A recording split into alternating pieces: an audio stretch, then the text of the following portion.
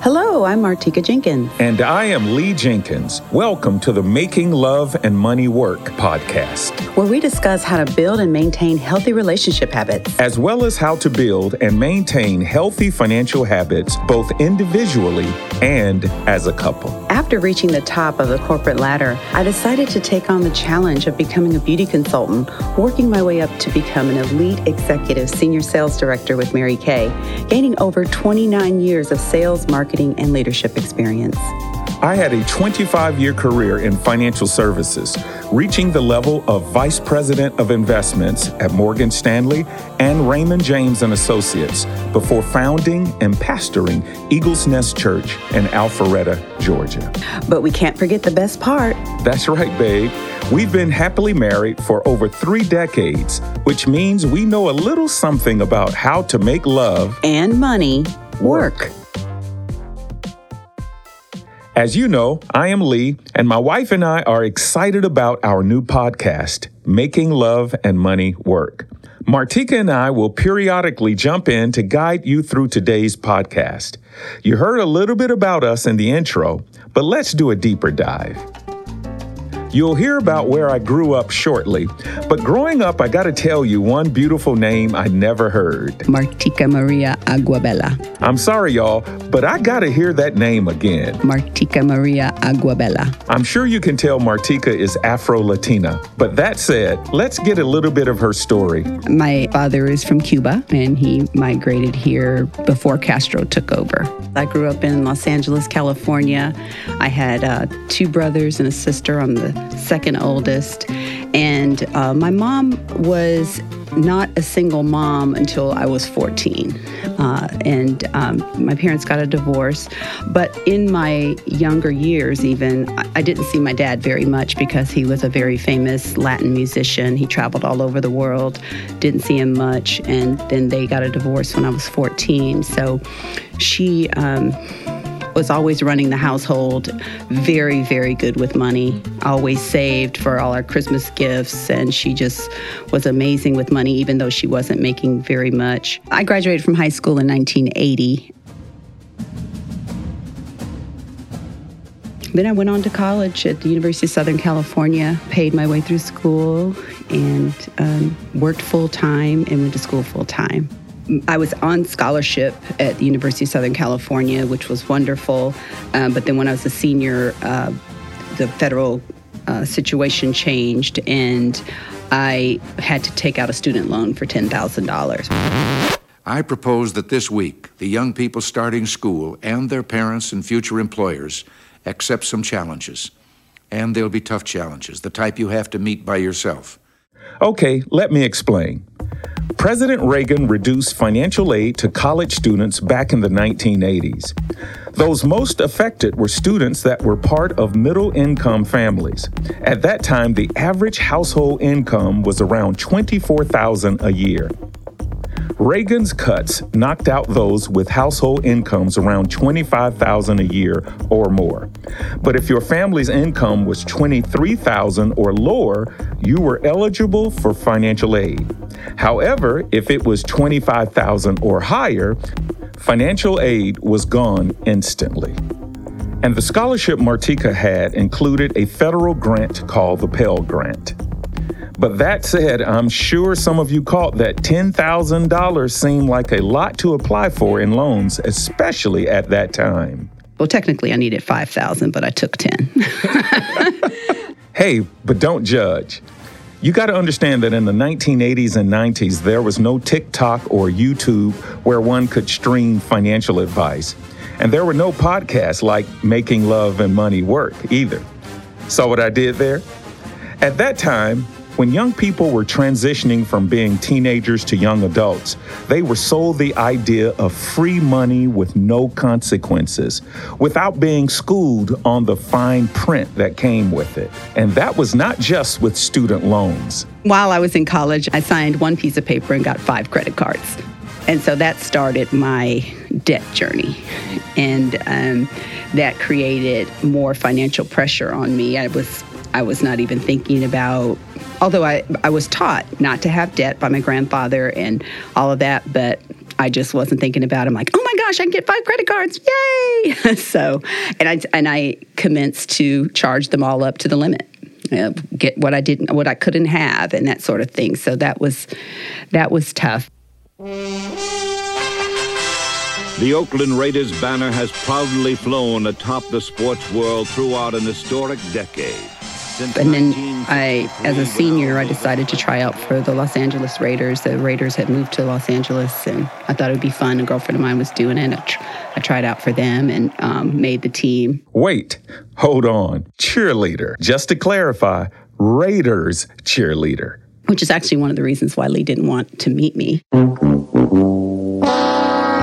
So I grew up the kind of opposite of Martica. I grew up on the other side of the United States in Atlanta, Georgia. The first 12 years of my life, we lived in a 2-bedroom, 1-bathroom apartment in what we commonly call now the hood or the projects is what we used to call them. And my mom and my dad did not have a great relationship. My father was an alcoholic, so money was always tight. I know how it feels to get the electricity cut off. I know how it feels to not know where your next meal is coming from. I know how it feels to have to go to friends or relatives' houses to have a great meal. Now, some of that was because my father was an alcoholic, my mom was a school teacher, and he wasn't good with money, and it put a lot of pressure on my mom to make ends meet. So, making love and money work was not something that I saw modeled as a kid. My parents had a very tumultuous marriage. So the romantic love part, there was not a lot for me to learn from. And then the money part, it was so scarce. So I grew up, I remember thinking, whenever I get money, I am going to make sure that I don't have to worry about basic necessities because I know how it feels to open the refrigerator and have absolutely nothing in the refrigerator. So that kind of shaped my life a little bit. I've always been known as being a tightwad with money, being very money conscious. And some of that is because of how I grew up. One thing Lee hasn't mentioned yet is that throughout his formative school years, he became a standout athlete. How much of a standout athlete? Listen. My college experience was pretty incredible because I got recruited by a lot of colleges out of high school. I had about 30 plus scholarship offers: Ohio State, Michigan, Florida, Florida State, Miami, Tennessee, Georgia, Cal, Arizona State. I can just go on. And I chose to go to the University of Tennessee on a full football scholarship. I was at the University of Tennessee from 1979 to 1983. And when you play big time college football, there are some really good perks, okay? And one of those perks is when people like you, they give you these really nice handshakes, okay? And the handshakes, you can feel a little paper in your palm, okay? And then you just kind of slip it in your pocket, and then you reach back in your pocket and take it out, and wow, I got $200 here. So being a big-time athlete in a major college football program was an unbelievable experience. So I was never hurting for money. I knew a lot of people, and I was pretty good in football. I started my sophomore, junior, and senior year at defensive back, and knew that I was good enough to make the pros because all the guys who were a little bit older than me, they were playing in the NFL. So I pretty much knew that all I had to do was stay healthy, and I would be in the National Football League. But college was great, but money-wise, it was never a problem. So when I was in college, if my checking account got below $500, I would start to panic. This is pre-NCAA rules. Yeah, right? This is pre-NCAA. Well, all that money, I would do some work on the side. I would do some things. Right. But my point is, that was like low to me, $500 in my checking account. Now, most college students, they're just trying to make it. But again, there were just so many opportunities to make money and to do some things. So I kind of turned into a hustler. I also was the campus barber. So I was the one cutting all the football team's hair. I had a side hustle, and it was a very a prosperous and successful business. So between some of the perks and between me cutting hair, I never struggled financially in college. I never got in debt. In fact, I didn't get my first credit card until I was 27 years old. So everything I did all throughout college was all cash, and I had a lot of it. Okay. So I got drafted by the NFL. NFL for me stood for not for long. To Lee's point, here's a fun or maybe not so fun fact.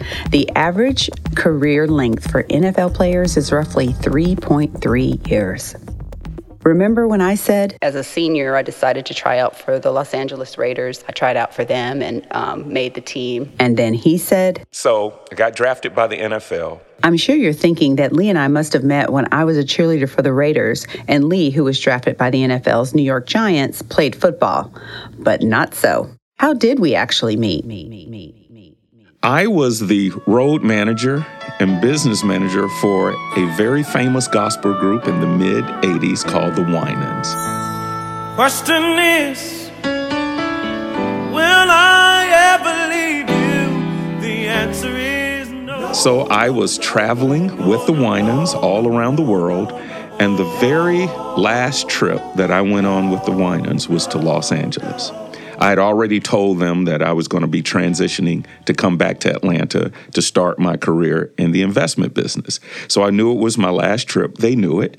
And so it was in Los Angeles. Well, my sister happened to be in Los Angeles, my younger sister, who's 2 years younger than me. And when I told her I was coming to L.A., she said, oh, good. I got a friend I want to introduce you to. Martica Maria Aguabella. And I remember what she said. She's a pretty brown girl. You would really like her, just like that. So I said, okay. And that's all I thought. I mean, I didn't think anything else. Of course, I get to L.A., and then that morning, my sister and Martica come to pick me up at the hotel to go to church with them. So I get in the car, and there she is. But I was so tired because we had been up all night, and I wasn't the most friendly person in the world. But don't forget that she also told you that I was a cheerleader for the Raiders, and you were not really that interested in meeting me. Okay, that's the truth. She's right. Okay, so yeah, she said she's a cheerleader for the Raiders. She's this, she's that, and I had this stereotype of a person who's just L.A. You know how we would always say the women in L.A. Oh man, they're just after your money. You know, they're just worldly. Oh, they're just so materialistic. So when she told me she was from L.A., went to USC, cheerleader for the Raiders, this and that, I was like, I'm not that interested. So I met her, and the rest is history. Okay, this is a good start. But we've got some making love work stuff, like my hand just all of a sudden goes right to her bottom, and just, I flirt with her. And it's just, so I would say. Meet him at his office with nothing on under my trench coat and, just different things to keep it spicy. And then some making money work stuff like. My definitions of success in my business is not what it is today, because back then I couldn't do as much with them being as young as they were. But my mother instilled how to make big financial decisions about construction and loans and debt decisions and management decisions. Well, because I have that background. So don't go anywhere. Are you facing tough times in the midst of this difficult financial climate? Do you have questions about the nation's changing economy and other matters as it relates to money? Well, here is one bit of advice that can change your financial future. Pick up Lee Jenkins on Money, Real Solutions to Financial Challenges. This book will help you take a sober and responsible look at your finances and challenges you to be a faithful steward over what you have, no matter how great or small. Lee shows that by looking at life from a different perspective and applying new principles, there is still hope, so don't give up. Lee Jenkins on Money, Real Solutions to Financial Challenges can be found on Amazon.com, MakingLoveAndMoneyWork.com, and LeeJenkinsGroup.com. Change your financial future with Lee Jenkins on Money, Real Solutions to Financial Challenges. Order your copy today. Thanks for staying with us. We left off with Lee saying, So I met her, and the rest is history. Okay, it's time for Martica to chime in. Well, I guess I got to go back a little bit further because when I was on my last game with the Raiders, it was a playoff game and we were losing. It was fourth quarter, and God impressed upon me that it was my last game. He said, "This is your last game." I said, "And why is this my last game?" He said, "Because you're moving." I am? Yes, okay. So I was a very faith-filled young woman. My desire was to please the Lord in whatever I did. So he said, "You're moving." I said, "Okay." So anyway, I didn't know where I was moving. A couple months later, a girlfriend of mine called and said, "The guys in Atlanta, they open the door for you and they're so gentlemanly." And I was like, "Oh, maybe Atlanta." So I had the opportunity to come to Atlanta with a couple of girlfriends and fell in love with the city and said, yes, this is where I'm supposed to be. Problem, I had no job here, no friends here, didn't know anybody and so forth. So when I got back to LA, I said, "Okay, Lord, Atlanta's it, I know. Give me the date." He gave me the date to move and everything. So I met Lee's sister through one of the players on the team. Indirectly, I met her through one of the players on the team. So I told her she could move into my apartment and all of that. So, because I was moving, I said, "I'm moving to Atlanta." She said, "Oh, my brother's from Atlanta. He's coming in town this weekend. I want you to meet him, blah, blah, blah." Okay, whatever, no big deal. So when he got in the car, he was like, "Hey," I'm like, "Hey." And we went to church. There was no like fireworks and, "Oh my gosh, he's the one," none of that. Okay. And I was on a man fast at that time. So I was not engaging in any activity with any guys. I wasn't giving my number out. I wasn't talking to anybody on the phone. I had been on a man fast for 9 months because I told God I was sick of just all of the garbage and I just wanted the next person that I dated to actually be my husband. So I just cut it all off. So that's why I was not in that frame of mind where I was like, "Oh, he's cute." Although I thought he was cute, but that was not where I was mentally. Right. So anyway, we got to know each other over the next couple of days. We ended up spending a lot of time together because as God would have it, I got let go the Friday before I met him. So I had all this time on my hands the next week. Mm-hmm. So anyway, we got to know each other. I told him I was moving to Atlanta. He asked me a series of questions about where and who and why. And I'm like, "I don't have a job. I don't know anybody. I'm just going to stay at the Hotel 6 until I find a job or whatever." And then he said, "Well, I'll help you find a roommate." And he did. He helped me find a roommate before I got here. And drove across country and in my little Datsun B210 with no air conditioning in July. It was 100. I got here, it was 107. Oh, yeah. And then we were really good, just friends. We were, he was looking for work and I was too. And he would borrow my car.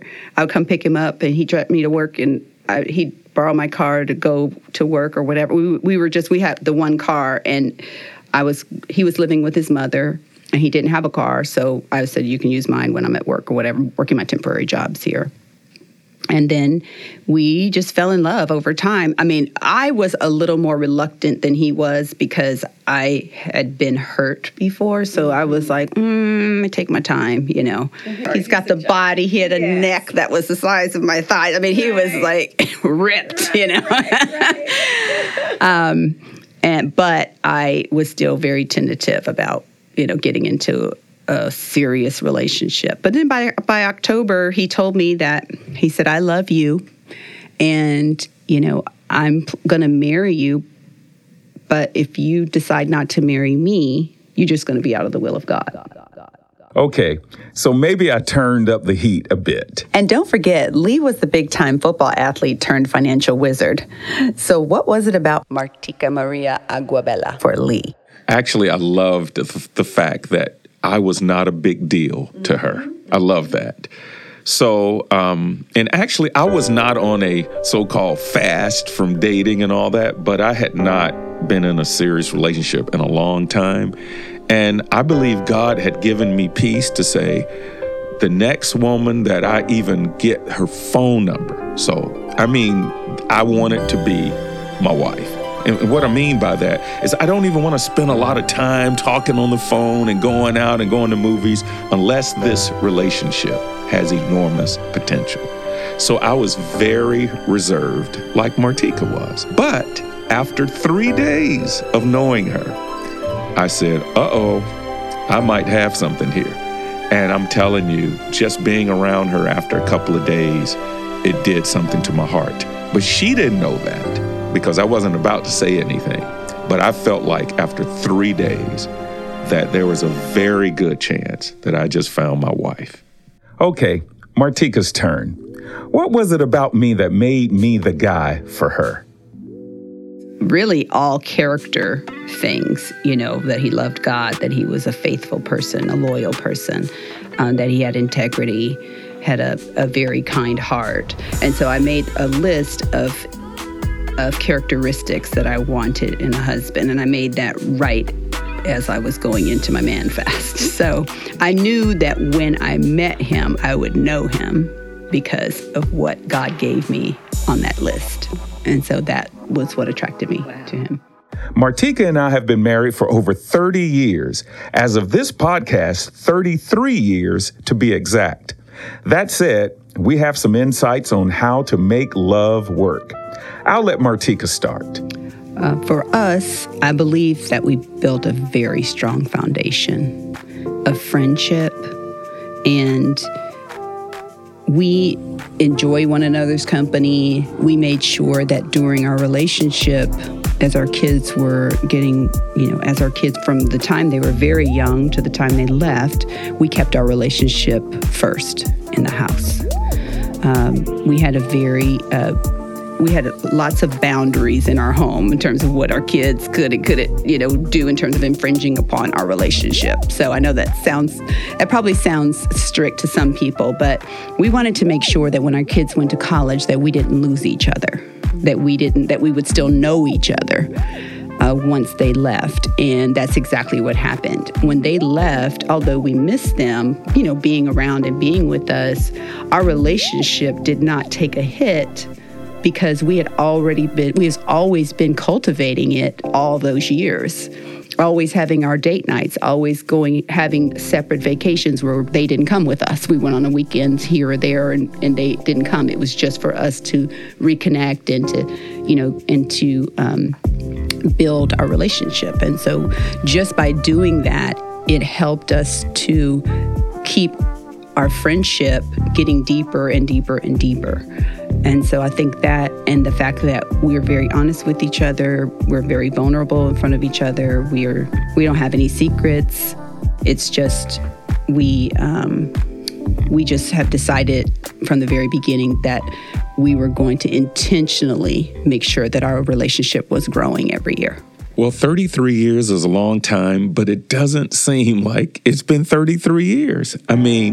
So I would say, I'm going to speak from my perspective, the passion I have for my wife, how I treated her during the dating and even the beginning of our marriage.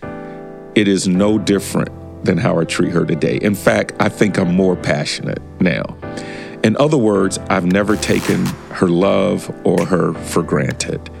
Whatever I did to get her, I've continued to do it to keep her. So we just valued our relationship and each other. We never took each other for granted. I ask her out to dates. I go out to dinner. We do walks. We talk together. We text each other. We say sexy stuff to each other. We flirt with each other. She walks by me and my hand just all of a sudden goes right to her bottom, and just, I flirt with her. And it's just, so I would say that obviously, the Lord has been good to us. He's blessed me tremendously. But you have to cultivate that thing, okay? Nothing grows naturally. The only thing that grows naturally in life are weeds, okay? You don't have to do anything for weeds to grow. But you do have to do something for green grass to grow. You have to fertilize it. It has to get watered. And it's the same with marriage. If you don't fertilize it and take care of it, it's going to die, and all you're going to see are weeds. But any marriage you see that's green and flourishing, which by the grace of God our marriage is because there's been a lot of work, a lot of fertilization, and a lot of watering. And so that's been the secret, not to take each other for granted and keep working on it, making love and money work. And it takes some work, but it's worth it. Don't get it twisted. It's not always easy making love and money work. That means there are tough times too. When and how do we get through those tough times? Listen. When I was in the middle of my business career and really prospering and making a lot of money, and then I was very involved in the church I was at, serving as a major leader. And then I was involved socially, just doing all kind of stuff in the community and networking. And then we had 3 kids at home, little kids, my wife. I don't believe I spent the time with her like I should have. And, I felt there were some times where there was some distance. I felt a little bit distant from her, but it was because of the lack of communication and the lack of cultivating the relationship. So that's the only time I think I have struggled, is because my focus was so deep and intense on some other things that I didn't take care of home like I should have. So I had to learn how to find that balance, how to still be passionate and focused on business and making money and networking and all that stuff, but still be just as focused on being a good husband and a good father.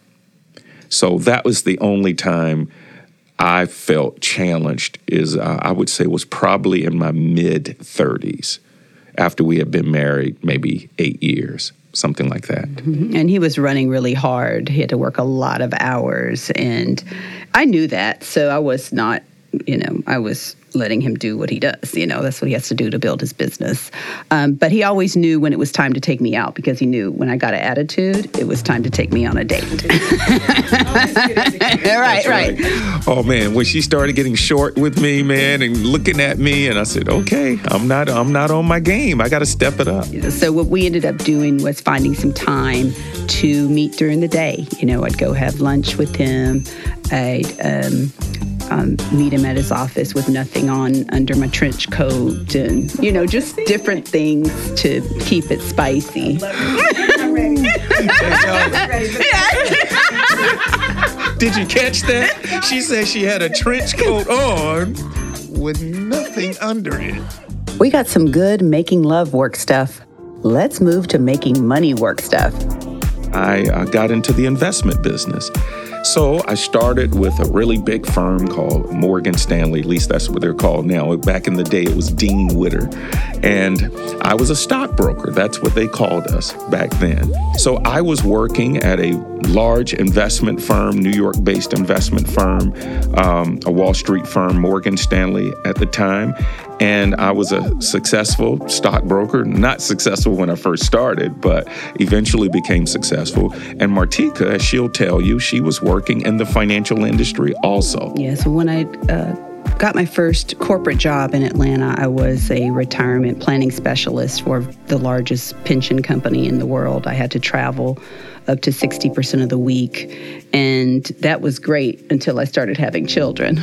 So once our daughter was born, then our son was born, and I told my husband, I cannot keep up this pace. It's a lot, I'm hoping that DFAX doesn't take the kids because my flight was canceled, and I'm calling Lee going, go pick them up. My flight was canceled. I'm not going to get in time. It was just a very harried life. And I told him that I wanted to try something else.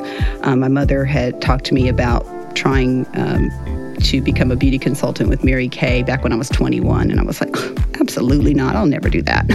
But that was the first thing I thought about when I wanted to work from home. So I called her up and I said, hey, Mom, just sign me up. I'm going to try this thing. So ended up quitting my full-time job a year later and starting Mary Kay full-time, which full-time in Mary Kay is like 25 hours a week. So, but I ended up working full-time Mary Kay, and because I had that kind of flexibility that I needed to raise the kids and do my business, still making an executive income and raise the kids at the same time, it worked well for me. And a lot of the principles that I learned in the business, I took home with me, like things like time management, emotional management, leadership, just those things that were core values in our business, I was able to incorporate in my personal life too.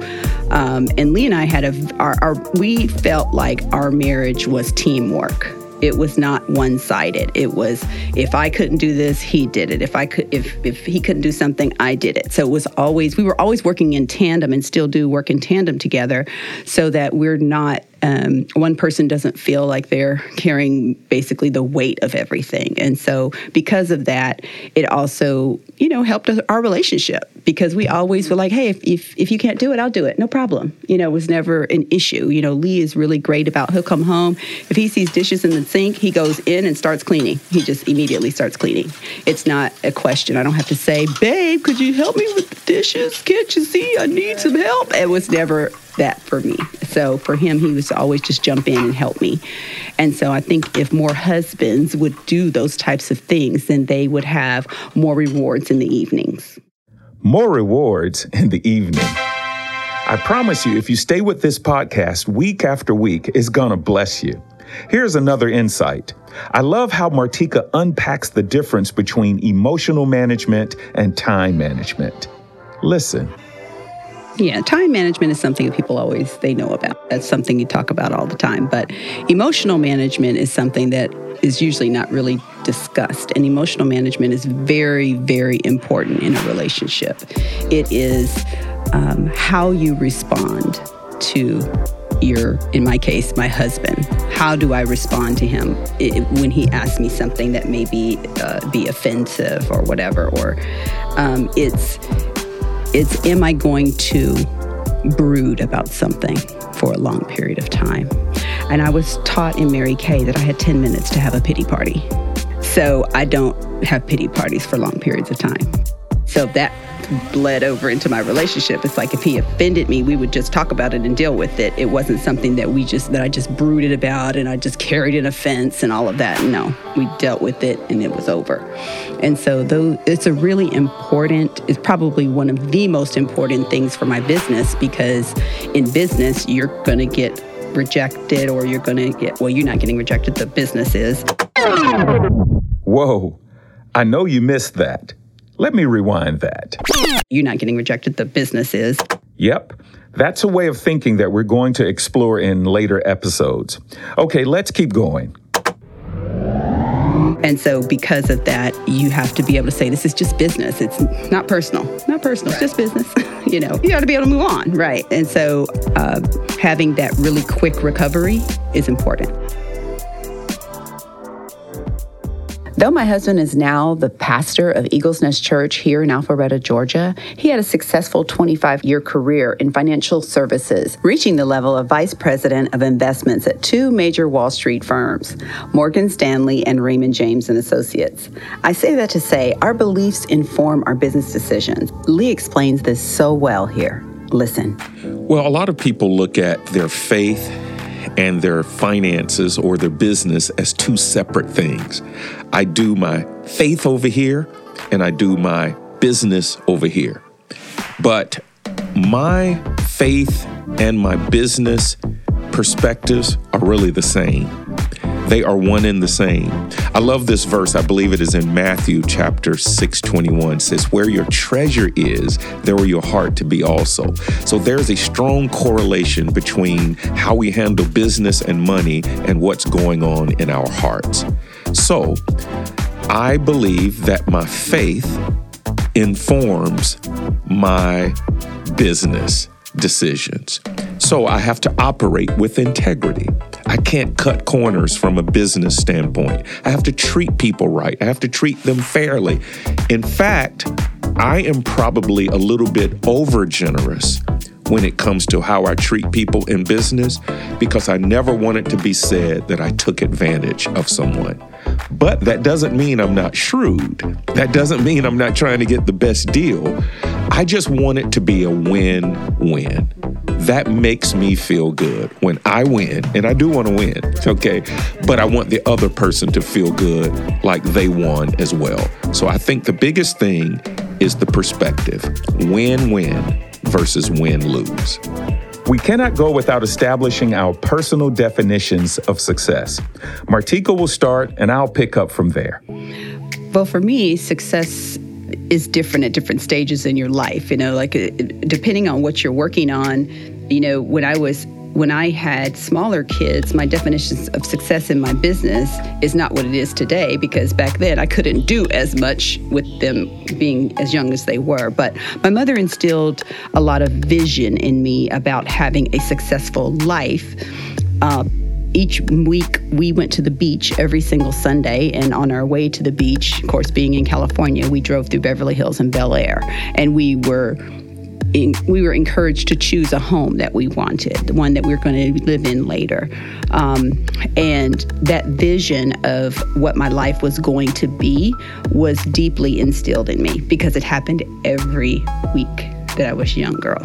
So when I met Lee, although he hadn't become a stockbroker yet, he just had a dream of becoming a stockbroker, and he was on his way, taking the test and all that good stuff. But one of the things that let me know that he was someone that I could be with for the rest of my life was that his vision for his life was congruent with my vision that my mother gave me of what my life was going to be like. And so I knew that we would be able to build a great life together, because I knew what I deserved to have, and his vision for his life was equal to that. Well, I have a definition of what I think success is. I like to say that success is not what you do compared to someone else. In other words, most people think success is where they are compared to someone else. If you make more money than other people, then you're successful. If your marriage is so-called better than somebody else's, then you're successful. If you have a bigger house, then you're successful. But that's comparing it to someone else. Even in sports, which I have a sports background, if you beat the other guy, you're successful. Well, in life, success is not what you do compared to someone else. Success is what you do compared to what you are capable of doing. In other words, you are successful when you are reaching your God-given potential. You are successful when you are getting out of you everything that God put in you. Now, that may put you in first place, but it may also put you in last place. Quick story, I ran track in college.